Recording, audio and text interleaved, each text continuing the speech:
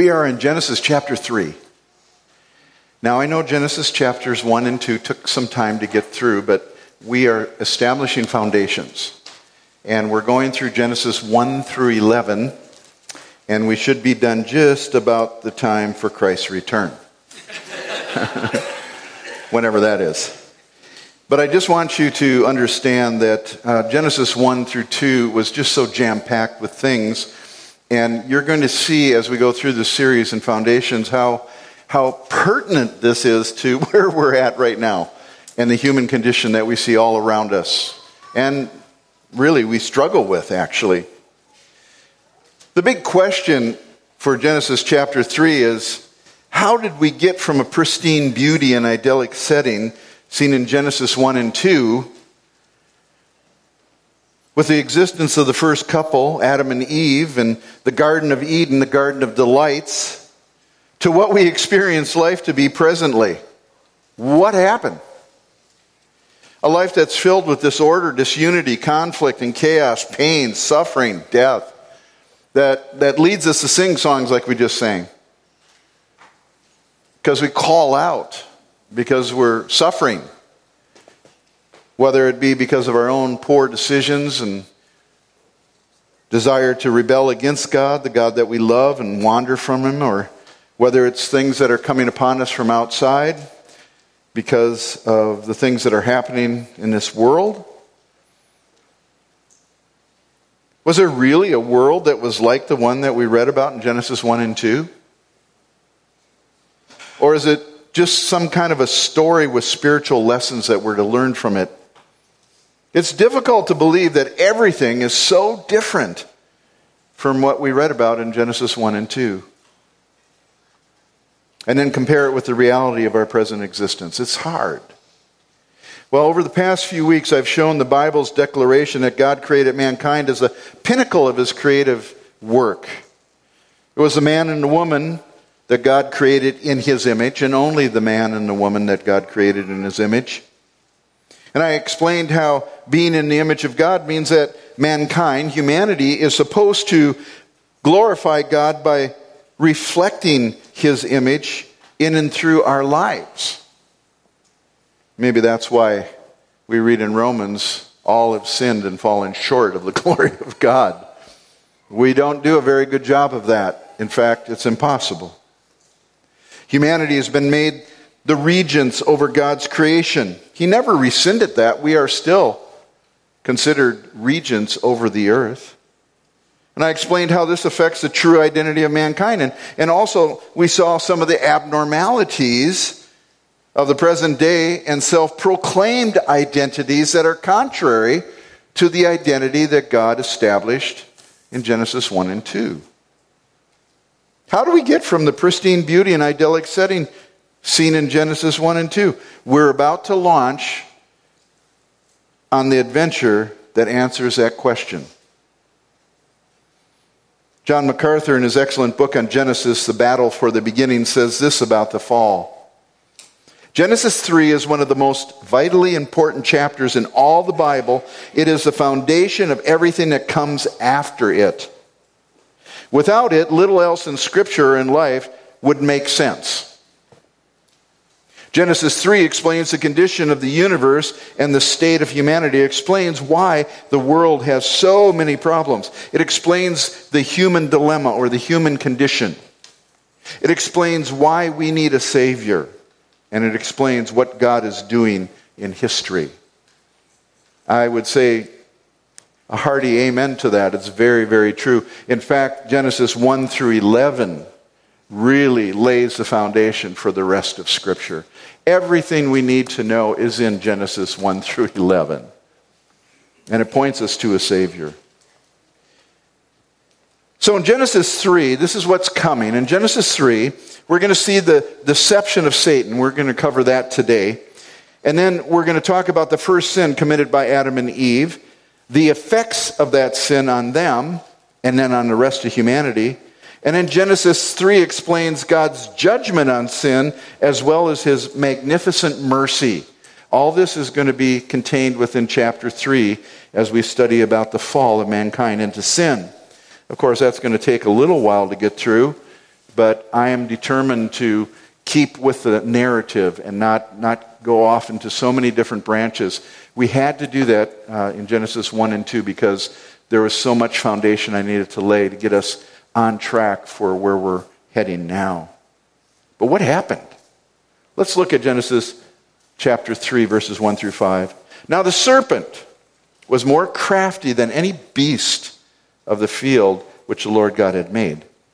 And he said to the woman, "Indeed, has God said, 'You shall not eat from any tree of the garden?'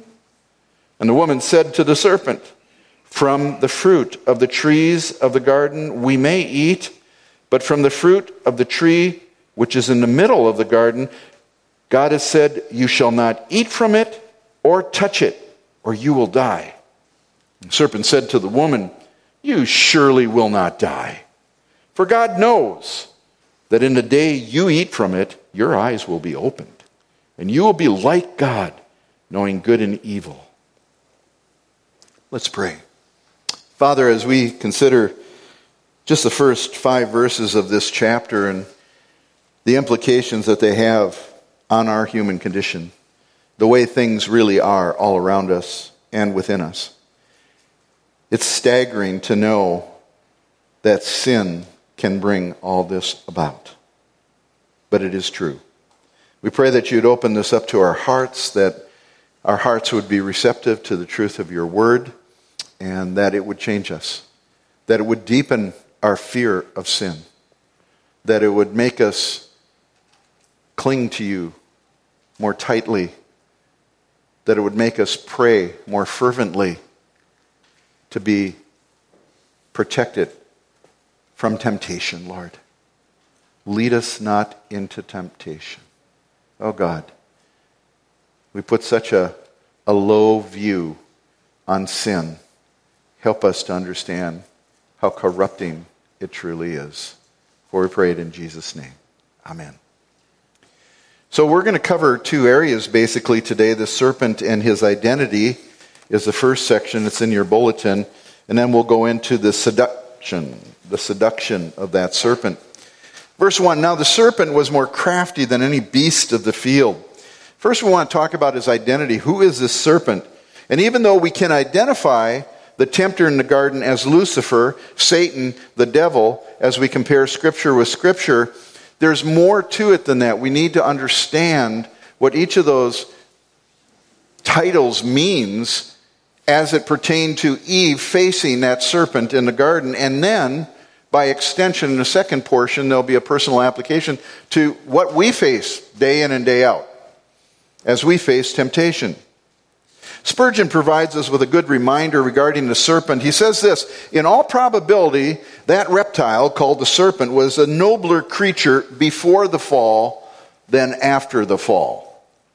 The words of our text, so far as they're literally concerning the serpent, threaten that there's going to be a change that would be wrought in him. It has been a sort of speculative opinion that that creature that appeared to Eve was either having wings or somehow able to move without creeping upon the earth as it now has been confined to. So Spurgeon takes the effect of the fall on the serpent and goes backwards and says he had to be something quite different from what he was after that pronouncement of judgment upon him. Now there are a number of places in the Bible that instruct us as to the identity of the serpent. We compare Scripture with Scripture. Scripture actually interprets itself quite easily and quite profoundly. The New Testament book of Revelation identifies the serpent as Satan, the fallen archangel who rebelled against God. In Revelation 12:9 we read, "And the great dragon was thrown down, the serpent of old, who is called the devil and Satan, who deceives the whole world. He is thrown down to the earth, and his angels were thrown down with him." Well, I could preach for a month of Sundays right there. There's so much in there, but just take it at its general statement here that it's identifying the serpent of old with Satan and the devil. And then in Revelation 20, verse 2, it says, and he laid hold of the dragon, the serpent of old, there's that phrase again, who is the devil and Satan, and bound him for 1,000 years. Now we've gone all the way from the first book, chapter 3 in Genesis, all the way to the last book in the Bible, Revelation, where this devil, this serpent, is described to us. And there are just a couple of things that we learn from these New Testament texts. Number one, the serpent of old is identified as the devil and Satan. Okay, now I don't know what form it took. I don't know if it was a serpent, a snake. It says a serpent, but I don't know what form it was. We're not really told. We do know that it was condemned to crawl on its belly and eat dust for all the days of its life. But the serpent of old is identified in the New Testament as the devil and Satan. Secondly, the reference of old takes us all the way back to Genesis 3. I mean, that's the intention of that verse. It says the serpent of old. What's it referring to? Well, the serpent in the garden. And then thirdly, his work is described as a deceiver. He is a deceiver. The English Standard Version and the American Standard Version translate this verse by giving Satan a proper name. He is referred in those translations as the deceiver. It's a proper name. It's his very nature to deceive. Now, the word deceive means to lead into error, to seduce, to lead astray, to mislead. To deceive means to cause to accept as true or valid what is false or invalid. To deceive implies the intrusion of a false idea, a belief that causes ignorance and bewilderment or helplessness. To deceive means to mislead the mind, leading it astray from that which is straight. Cause to err from the truth, cause to believe what is false, the cause to disbelieve what is true. And we see that in this text of Scripture that I read to you. Eve knows what is true. God has told her what is true, and the devil comes in and begins to deceive her. The clearest New Testament description of this deceiver and his behavior is in John 8:44. Again, Scripture translating Scripture, or interpreting Scripture. He, that deceiver, the devil, Satan, that old serpent, he was a murderer from the beginning and does not stand in the truth because there is no truth in him. Whenever he speaks a lie, he speaks from his own nature. For he is a liar and the father of lies. The very name Satan means opposer. He is an opposer. He's the enemy of God. He's the enemy of God's people and all that is right and true. He originally held a lofty position as God's anointed cherub. Anointed cherub. And if you've been with us for any length of time, you've heard me describe cherubs not as those cute little things on Valentine's Day with an arrow. They're massive, strong, mighty, angelic beings, and they were given the job of guarding God and His holiness. Look at Ezekiel chapter 28, verses 11 through 18. I'll read this to you to remind you, as I mentioned before when I was teaching, that whenever we think of the devil, we think of Lucifer, the devil, the opposer, whatever. We want to get a bead on him. There's two chapters, Ezekiel 28 and Isaiah 14. Just like when we want to understand what love is, we turn to 1 Corinthians 13. When we want to understand what faith is, we turn to Hebrews 11, okay? These things need to be in our minds because we need to be biblically driven people. We can't just work off of our feelings, our emotions, what we feel. We need to work off the truth of God's word. Beginning in verse 11 of Ezekiel 28. Again, the word of the Lord came to me, saying, Son of man, take up a lamentation over the king of Tyre, and say to him, Thus says the Lord. Now, this is a lamentation against the king of Tyre, but we will see as we read through it that it's not an earthly king that's being addressed here or described. You had the seal of perfection. What king on earth has a seal of perfection? Full of wisdom and perfect in beauty. You were in Eden, the garden of God. Now this kind of gets us to where we need to be. You were in Eden, the garden of God. And every precious stone was your covering, the ruby, the topaz, and the diamond, the beryl, and the onyx, and the jasper, the lapis lazuli, and the turquoise, and the emerald, and the gold. The workmanship of your settings and sockets was in you. On the day that you were created, they were prepared. You were the anointed cherub who covers or protects. And I placed you there. There you have the sovereignty of God over this angelic being that he created. I placed you there, and you were on the holy mountain of God, and you walked in the midst of the stones of fire, and you were blameless in your ways. He is created blameless in his ways. From the day you were created until, you can circle that in your Bible, until unrighteousness was found in you. Unrighteousness was found in this anointed cherub. By the abundance of your trade, you were internally filled with violence, and you sinned. Therefore, I have cast you as profane from the mountain of God. And I have destroyed you, O covering cherub, from the midst of the stones of fire. Your heart was lifted up because of your beauty, and you corrupted your wisdom by reason of your splendor. I cast you to the ground. I put you before kings that they may see you.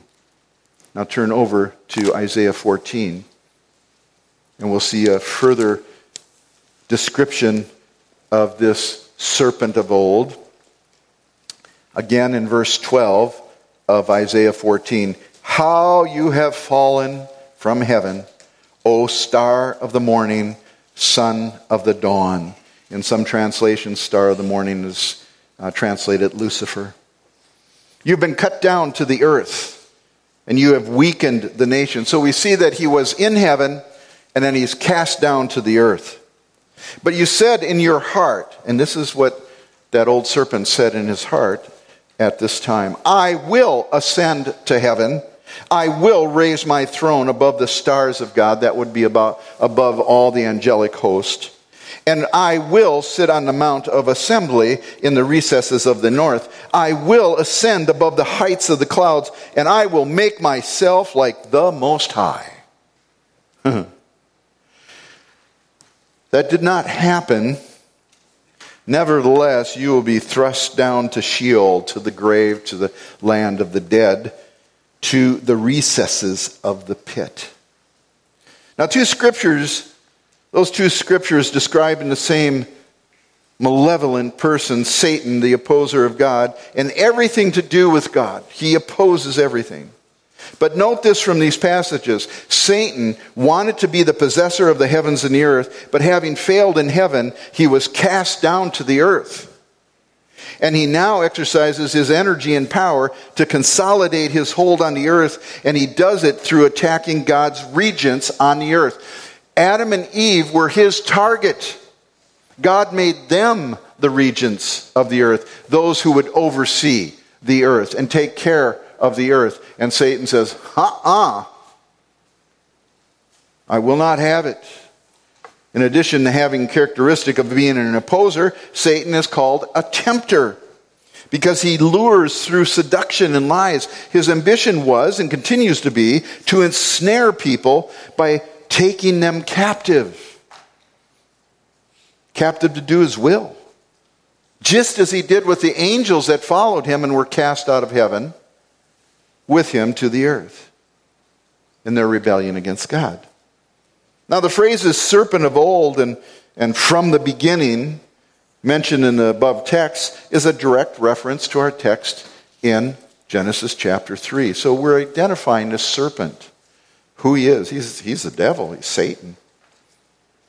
A serpent is more crafty, which means shrewd, he's subtle, he's sly.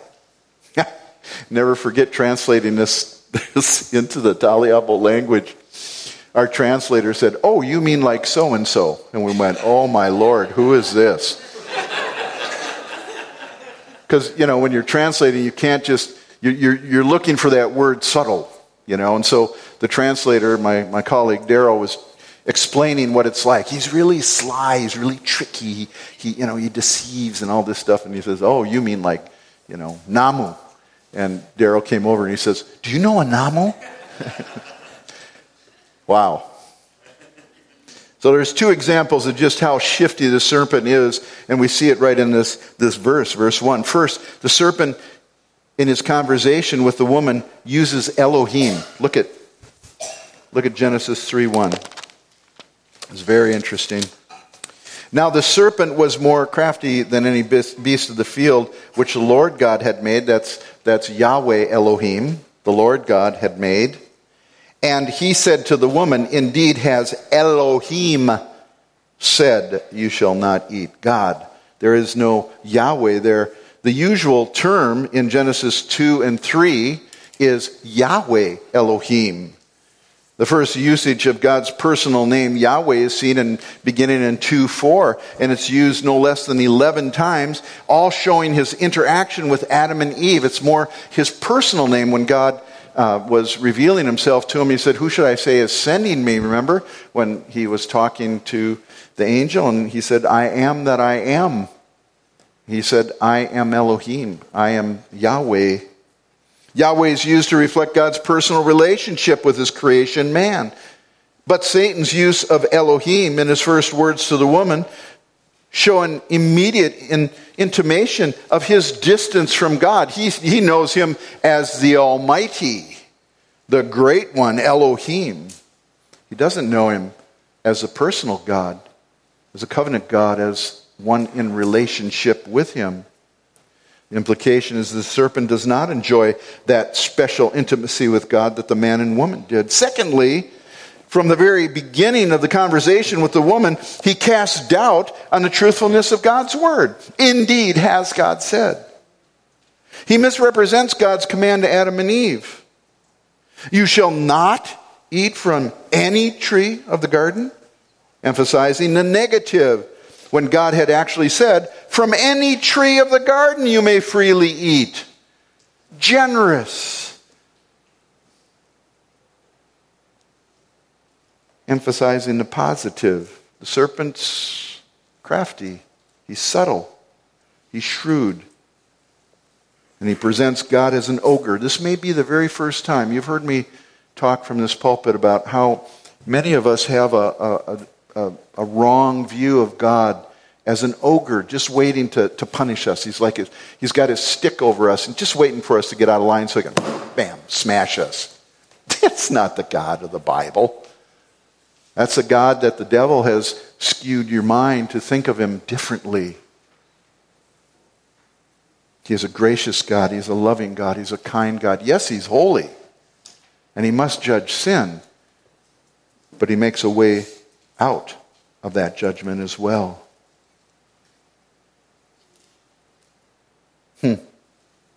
But Satan brings this thought into her mind. He just wants to withhold good from you. And that's sadly the way some people view God, even believers. He wants to withhold good from us. And you try to make him happy. Beloved, you can't make him any more happier than Jesus did when he died on the cross. And you need to stand in that. That is your foundation. God sees you through Christ. You're not going to please him any more than your Savior could please him. From the beginning, Satan tried to undermine God's people by undermining God's word. Now listen to this. He can undermine just as effectively by getting us to neglect God's word as he can by getting us to doubt it. The further away from the word of God we are, the more prone we are to use our own reasoning and our own thinking. Romans 12 tells us that we need to allow the word of God to transform our minds by the renewing of our minds. That comes from the word of God. We got the wrong scripts going on in our mind. And we live out those scripts, and they're contrary to God's word. But if you're reading God's word more and more and more and more, your scripts begin to get corrected. The Holy Spirit edits those scripts. Sometimes he has to just rip them up and throw them out. Like that one that God's an ogre. Okay? So be in the Word. Don't doubt it, neither neglect it. Now, I want to talk about the seduction. This is the second part, verses 2 through 5. But let me just say the entire first point describes the serpent and his identity, and it shows us deception from without. The serpent was not inside Eve. He was outside tempting her. And so we could say that this is the devil's deception. Now we're going to go into Eve's self-deception. This first verse here showed us that the devil is bringing a temptation from without, but then Eve takes it and internalizes it and begins to process it. And so it becomes her temptation from within her own self. And the temptation came through conversation and reasoning, but subtle shifts away from the truth and to a lie. Let's look at verse 2 through 5. The woman said to the serpent, from the fruit of the trees of the garden, we may eat. But from the fruit of the tree which is in the middle of the garden, she doesn't even name it. There were two trees in the middle of the garden. Which one is she talking about? From the tree in the middle of the garden, God said, you shall not eat from it or touch it, or you will die. And the serpent said to the woman, you surely will not die. For God knows that in the day that you eat from it, your eyes are going to be open, and you'll be like God, knowing good and evil. Well, if the serpent twisted God's word, causing doubt in Eve's mind, then it's also important to note that he initially bypassed Adam and went directly to Eve. Eve was created to be the man's helper. And as such, she was created to live within the sphere of his loving protection and under his leadership. But here we see Eve, independent of Adam, answering the serpent's question. And Eve's answer to the question added to God's word. Actually, she already had fallen to the serpent's seduction because her addition to God's prohibition emphasized the negative, just like the serpent had done. She said, God has said, you shall not eat from it or touch it. God did not say that. In this way, she makes God seem to be overly restrictive when his original pronouncement was generous, magnanimous. From any tree in the garden you may freely eat, he said. Just one you shouldn't eat from. And yet she limits it, doesn't she? Abundant and generous, God availed all the trees yielding fruit to the couple except for one tree. And Eve switched it around, made it seem that God was overly restrictive by adding, you shall not eat from it or touch it.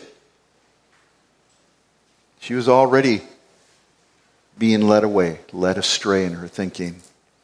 And Satan builds upon this initial attack on God's integrity here. Seeing the woman's freedom to misrepresent God's word, the serpent goes further and directly contradicts God's word.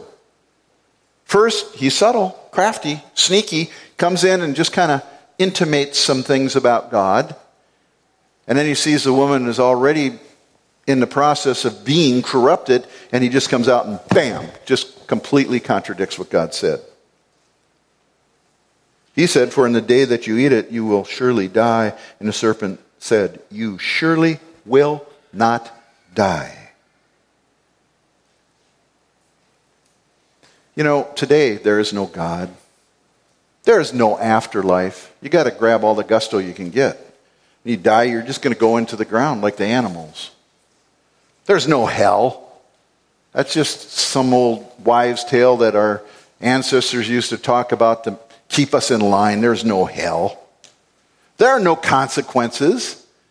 Consequences might be personal because you made a bad decision, but there's really no consequences. You do whatever you want to do. You can be whoever you want to be. Be your most authentic self. Whatever that is. There are no defined genders. You can choose what gender you are or no gender at all. Or maybe go between them. True or false. There are no, you fill in the blank. Our world is filled with this stuff everywhere. The opposer goes deeper now and entices the woman. In the end, the serpent levels his charge against God to the woman. It says, God knows, he knows that in the day that you eat from it, your eyes will be opened and you will be like God, knowing good from evil.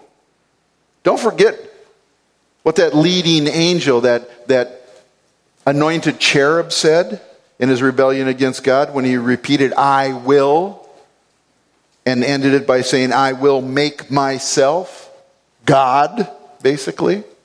I'll make myself like the Most High. Now here in the Garden of Eden, he brings this temptation before the woman to rebel against the clear command of God and become like God. 3 things that snared this woman. Number 1, she saw the tree was good for food. She looked at it. She saw that the tree was good for food. Verse 6. She saw it was a delight to the eyes. Secondly. And thirdly, she saw it was desirable to make her wise. Wow. Eve's temptation came from without, but she processed it within. Eve considered that the fruit was useful because it was attractive, and it would make her wise. And the woman became deceived then, and she ate.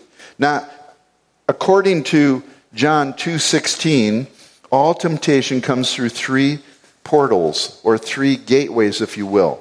John 2:16, 1 John 2:16 says this, for all that is in the world, that's a pretty strong statement, everything that's in the world, okay, the lust of the flesh, the lust of the eyes, and the boastful pride of life is not from the Father. It's not from the Father, but is from the world. So you got the lust of the flesh. And for Eve, she considered it good for food. She looked at it and it looked good for food. The lust of the eyes. For Eve, it was the delight to her eyes. It was eye candy. It was nice. And the boastful pride of life, she thought it would be great. It would make her wise. In James chapter 1, verses 14 and 15, we read, but each one is tempted when he is carried away and enticed by his own lust. And then when lust has conceived, it gives birth to sin. And then when sin is accomplished, it brings forth death. Wow. James gives us a greater depth as he instructs us that God does not tempt anyone. In the verses right before it, he says, don't think God's tempting you. God doesn't tempt anyone to sin. But sin, coming from the 3 mentioned gateways, goes through a very identifiable process. And we see it in James. Each one is tempted when he is carried away, enticed of his own lust. And then, when that takes place, it's like sin has been conceived and it gives birth to sin. And then when sin is given birth to, when it's accomplished, when it's all done, it brings about death. This is serious stuff, people. Let's break that down just a little bit. Each one is tempted. Every human being, each one of us, right? There are no exceptions, and the temptation is seen as being an ongoing possibility because that very verb of being tempted, each one is tempted, is in the present tense, and that means a state of continual, repeated, and ongoing situation. It's a tense of the verb. It's not just a one-time thing. So what is the source of that temptation? It says, well, when we're carried away or we're enticed. Both terms are of the same process. They're just identifying different elements of it. Carried away and enticed. Carried away was used to describe how bait was laid out for an animal to be caught and lured so intense, the lure was so intense as to literally drag out the beast from its protected covering of brush or a cave. It's a hunting term. Okay? That's to get carried away by something that's alluring. The second term was used of a fisherman's bait, used to lure the fish away from the rest of the fish and onto the hook. You guys that fish, you know that. Ladies that fish, you understand that. The important thing is to remember that when considering both of the terms, they have a common idea, and that is allurement. Something is alluring them away from a safe spot. And it makes the prey focus only on the attractiveness of the bait. This is really important in areas of temptation. For us, And it should have been for Eve as well. When we're tempted to evil, we reason within ourselves only about the advantages of going forward. We see only the supposed enjoyment of the desired object that is luring us away, and none of the ruin of sin once committed. Randy Alcorn, who has written some pretty good stuff on heaven and different things, he and a number of pastors got together and they said, we want to make a pact with one another that we will not use pornography and we will not commit adultery for our wives. And they made lists of the consequences of them doing those things. And then they held each other accountable to that. See, they did just the opposite of what temptation does, which is lures us into thinking, oh, the profits, the benefits, it'll feel so good. I deserve happiness, whatever else excuse you want to use, self-deception. And they went right against that and they said, these are the consequences of that sin that would be brought about in our lives if we followed through and sinned like that. It says by his own lust. Here's the real culprit. Here's the real source of temptation. It's our own lust. We can't say it was a temptation sent from God. James frankly just states it in the verses before. God does not tempt to sin.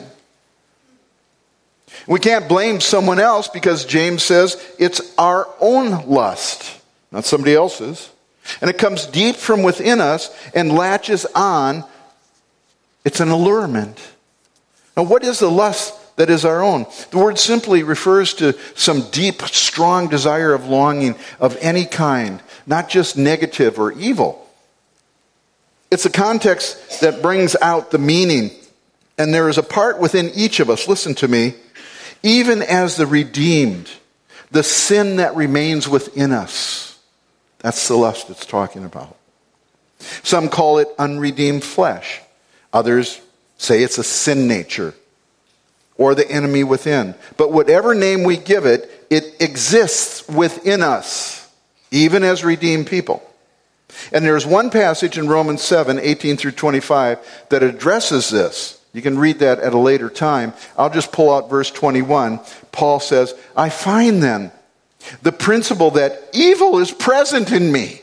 Evil is present in me. The one who wishes to do good. I know none of you can relate to that. And although believers have been gloriously saved, it's true, and we have been made partakers of the divine nature. Peter teaches us that. We have the Holy Spirit within us. Paul teaches us that. Nevertheless, there is still a principle of sin, of remaining sin in this mortal body. And that principle of sin, it actually longs for, lusts for illicit things. Things that are not allowed according to the truth of God's word. And this is what made Paul cry out in that same chapter in verse 24. He says, oh, wretched man that I am, who will set me free from the body of this death? The flesh. When will I be rid of this? It's not the body that's evil. It's what dwells within the body. That remaining sin. That's why we look forward to glorified bodies. When we will be delivered once and from all from the very presence of sin. Justification means we have been delivered from the punishment of our sin through Jesus Christ. Sanctification means that we can say no to sin, and so the power of sin has been broken, but we will yet experience deliverance from the very presence of sin when we're glorified. These mortal bodies need to be changed. That's why even in the rapture, as we're going up, our bodies are going to be changed in a twinkling of an eye. Why? Because mortality cannot take on immortality. We can't go to heaven in these bodies. It's not possible.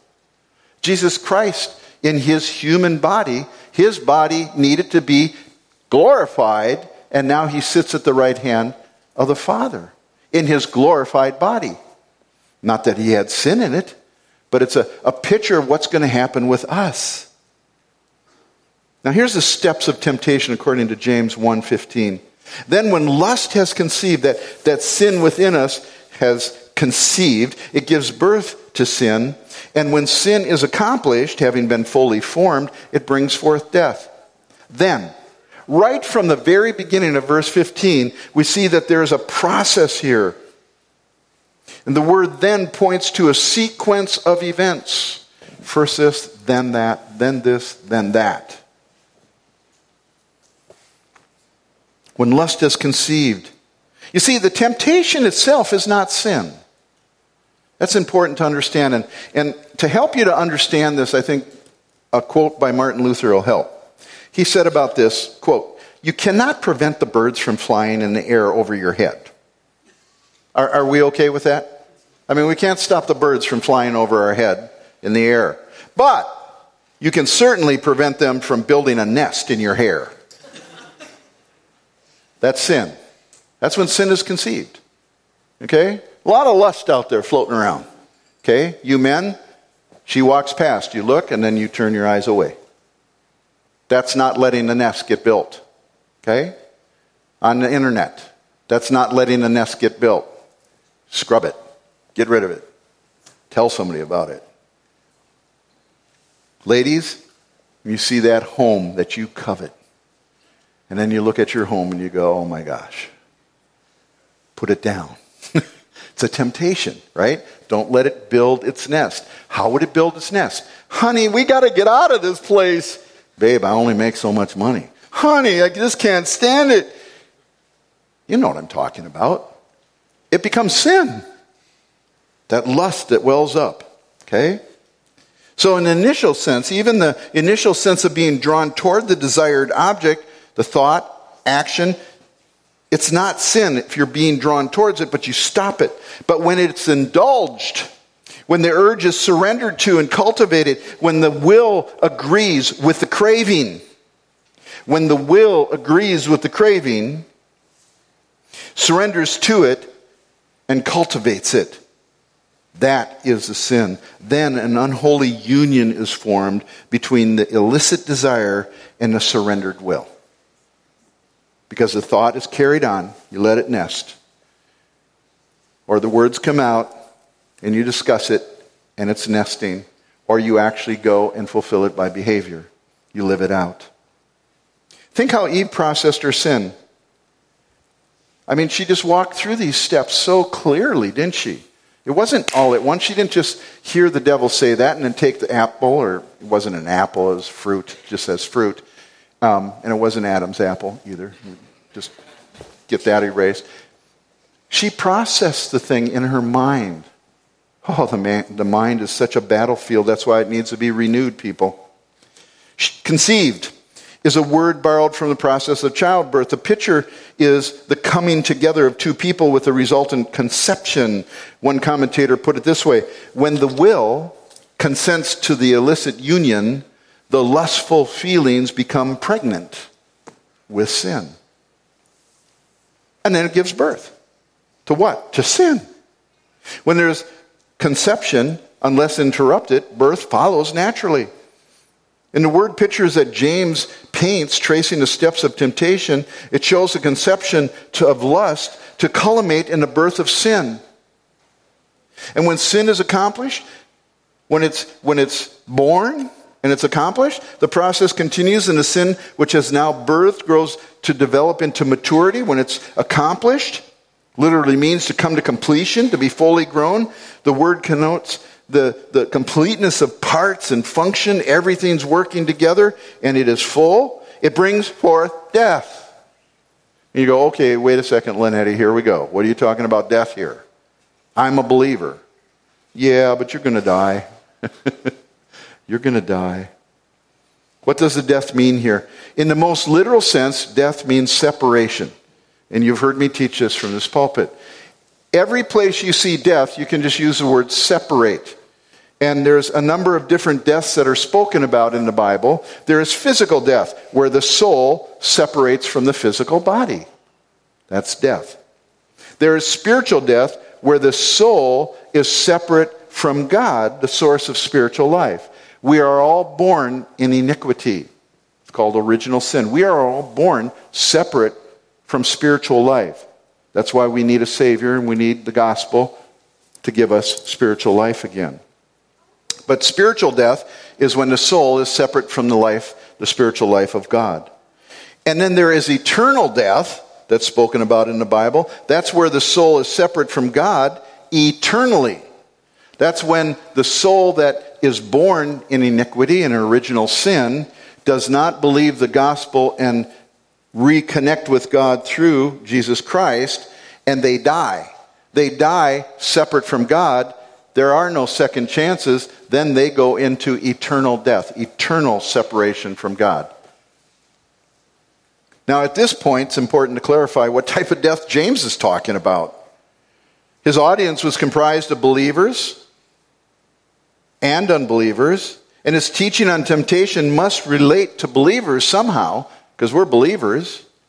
And we understand that a believer can never be separate from Christ in any way. Just read Romans 8:37 through 39. What separates us? Nothing. Nothing at all. So it can't be either spiritual or eternal death, which is spoken of in this verse. So it refers to physical death. You say, well, how does it refer to physical death? Well, quite easily, Paul addressed this issue in 1 Corinthians 11:30, where he taught that for this reason, remember he's teaching on communion there? And he says, for this reason, Corinthians, many among you are weak and sickly, and a number of you sleep. What do you mean? They were falling asleep in a sermon? No. It means that they were dead. They died physically. Why? Because of their pernicious sin that they refused to repent of. These are believers, people. Sleep was a euphemism for physical death as a result of their willful, unrepentant sin. In 1 Corinthians chapter 5, Paul spoke of delivering one to the destruction of his flesh. That would be death. Okay? And he's talking about a Christian. Delivering him to the destruction of his flesh so that his spirit may be saved in the day of the Lord Jesus. That's in 1 Corinthians 5:5. So, believer, this is like an unwelcome truth, but it is a truth. You keep sinning, and you are truly one of God's children, He will chasten you. It starts with still small voice telling you what you're doing is wrong. Then it gets a little bit louder. Then there's a tap on your shoulder, so to speak. Then there's a little punch in the arm. It keeps increasing because the Spirit of God is a convictor of sin, righteousness, and judgment in lives. And He will have His people to be holy. He will not allow us to dirty His name. This is serious truth. It seems to refer to physical death. Now, in John 5:16, we see the line of a believer where they can commit sin which leads to physical death. It's a third instance in the Scripture to talk about this. And as all this relates to the deception of Eve and her sin in the garden, did it not lead to her physical death? The answer is yes. Death came as by one man, Adam, and passed on to all in the world. So sin actually does. And maybe James was thinking all the way back to Genesis. Now, this verse can also be instructive to those who have not yet believed. I'm talking about James. Because to that person, the one that hasn't truly trusted Christ yet or surrendered themselves to Him, their present state is a state of spiritual death where they're separate from the spiritual life that is in God. It says in Ephesians 2:1 that you are dead, separate, in your trespasses and sins. Okay? We all start out there. And if you remain in that state, though, and die physically, then you will have entered into a point where you will suffer eternal death, eternal separation from God. But, and this is a great but, Jesus Christ came to seek and save sinners. His death on the cross paid for your sin, for my sin, for sin. And if we humbly admit that we're sinful and our sin is causing our separation from you so that we're dead in our trespasses and sins, if you humbly admit that, you may have eternal life. Because He will abundantly forgive your sins. This is what is called the gospel. He will forgive you of all your sins. Listen to me, temptation and sin are nothing to play with. They come with dire consequences. And we can shine them over and make it sound good and say, I'm just doing my own thing, I got to sow my oats, or whatever you want to say. The truth of the matter is what I've been teaching today is very serious. It's a matter of life and death. And so, to any here today who have not yet believed and placed their faith in Jesus Christ, will you do that right now? You can do that right now. I love, gosh, I can't think of his first name anymore. I just think of Billy. Billy's son, Billy Graham. He's on commercials now. Franklin, there we go, Franklin. He looks like Billy now. He's starting to let the hair grow, and everything. But man, did he get his life squared away. He just really rebelled against his father and Christ and everything. He finally got saved. And he's been doing a good work with Samaritan's Purse. And now he's doing these commercials that are just simple gospel. If you'll just admit that you are sinful and ask Jesus Christ to forgive your sins, he will forgive your sins and you can have eternal life in him. If you want to pray, just pray this simple prayer with me. And he just goes on with a one little sentence prayer, and I just thank God for that. That's marvelous. I'd give some more depth. I'd spell it out a little bit more like I just did, but that's okay. This is great. God's arm is not shortened. Jesus came to the world to seek and to save that which is lost. Well, as a final word to those who have believed, this is for believers now. Listen to this warning from a 17th century Scottish theologian named Henry Scroggle. It comes from his book, The Life of God in the Soul of Men. It's an excellent book. Every willful sin gives a mortal wound to the soul, puts it at greater distance from God and goodness. And we can never hope to have our hearts purified from corrupt affections. That sin that's within us, we may never take it out completely, but we can lessen the impact that it has. We can never hope to have our hearts purified from corrupt affections unless we cleanse our hands from vicious actions. Stop sinning. You have the power to say no to sin. And with that, I've got to stop. We're right on time. I cannot believe it. But we're going to get into the sin next week. And then we'll talk about the implications of that sin, the consequences of that sin, and God's judgment on it, and then the mercy that he shows, even in the midst of sin. Let's pray. Father God, we thank you for Genesis chapter 3 that helps us to answer what happened and why we see the human condition the way it is. A lot of people say there can't be a God in heaven. If there was a God in heaven, why would all this suffering be here like it is? And why do such terrible things happen? Well, this is why. It's because sin is a corruption. It's a corruption of all that is good and all that God planned for mankind. And it happened in Genesis chapter 3. God, prepare our hearts to go through the rest of these verses and to be taught by them. In Jesus' name we pray. Amen.